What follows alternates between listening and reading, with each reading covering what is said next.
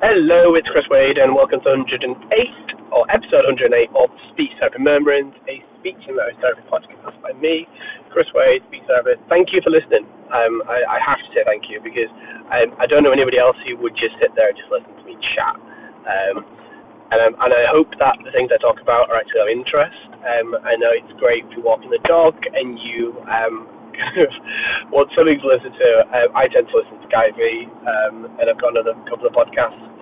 Stephen Bartlett, I've now become obsessed with listening to. And I'm trying to find speech therapy podcasts too. So if you can recommend any, I would absolutely love that too.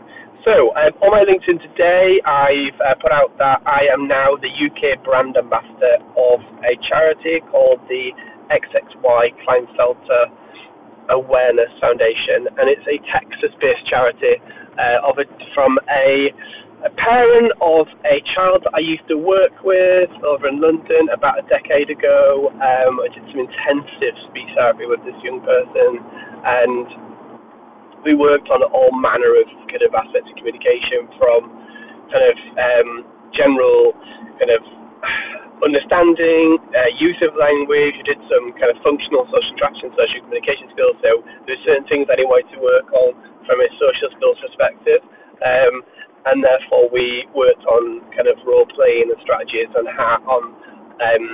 those particular things. It was me and a team of therapists that worked with him, so he was getting twice weekly speech therapy. And the thing, we made I feel like we plus his kind of his school, he ended up in an independent specialist placement, made quite a big impact on the kind of trajectory of where his life had ended up. And I was speaking to Dad, who set up this charity, and Dad's like, yeah, he is, he's living independently, he's working, he's got a fulfilling life. And I just think that's absolutely incredible, because it just shows, with the right placement, with the right level, and the right specialism in terms of speech language therapy, etc., just how a trajectory of a child's life could change. But I knew, meeting this family, that there's no way in hell that he wasn't going to be successful anyway. Dad's a serial entrepreneur, and is just an absolute force. I went to Dubai with him several times just to kind of look at setting up a multidisciplinary service about a decade ago, or about 8 years ago, to be honest.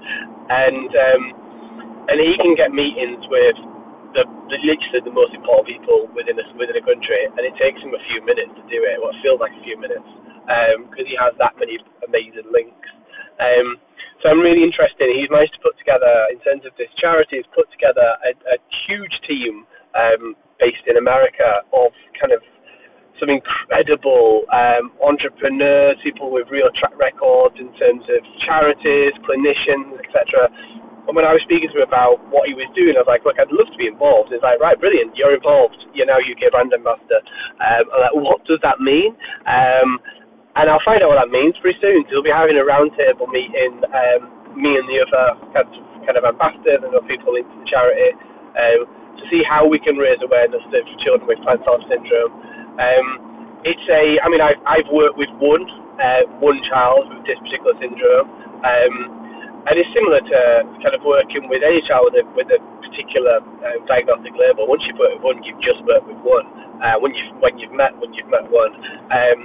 And I'm really looking forward to kind of putting together some training, looking at what's best practice, most likely referring back to the American Speech and Hearing Association. That's our kind of Royal College of Speech Therapists, but in America. So ASHA, and finding out which speech and language pathologists are experts in this field and linking it with them, because the likelihood is there'll be a lot more evidence-based practice going on in America than there is in the UK.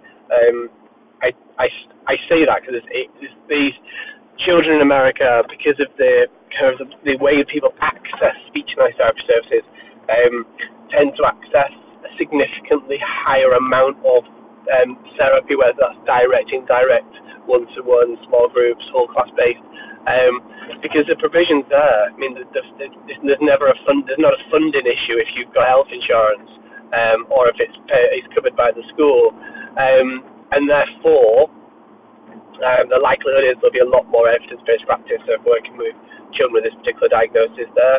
So I'll be trying to find out who that is, working with them, hopefully bringing them into what we're doing. And I mean, I'm excited because Elliot, the founder of this charity, he's just a whirlwind of energy, and he's set up so many successful things, and it's lovely to see how he's obviously still a very incredibly kind of successful businessman, but he's using the same skills to raise awareness of children and adults with Klinefelter Syndrome.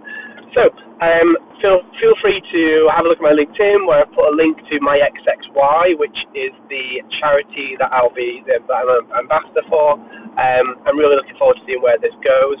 Also, I'd love it if people could Google Klinefelter Syndrome and just kind of see how that child presents. So Klinefelter syndrome. For me, or for the child that I worked with, Klinefelter syndrome presented as a child who was autistic with a PDA, so a pathological demand avoidance profile. And this little one was an absolute spark of energy, and was probably my most challenging young person that I've ever worked with, but also the most rewarding. Breaking down those barriers to actually get them to work with me took a hell of a long time, and that's why therapy was so intensive. But once we got into therapy, it was just incredible to seeing the sort of work that we could get on with. Brilliant. Right. Enjoy the rest of your day. Thanks for listening. Take care. Bye.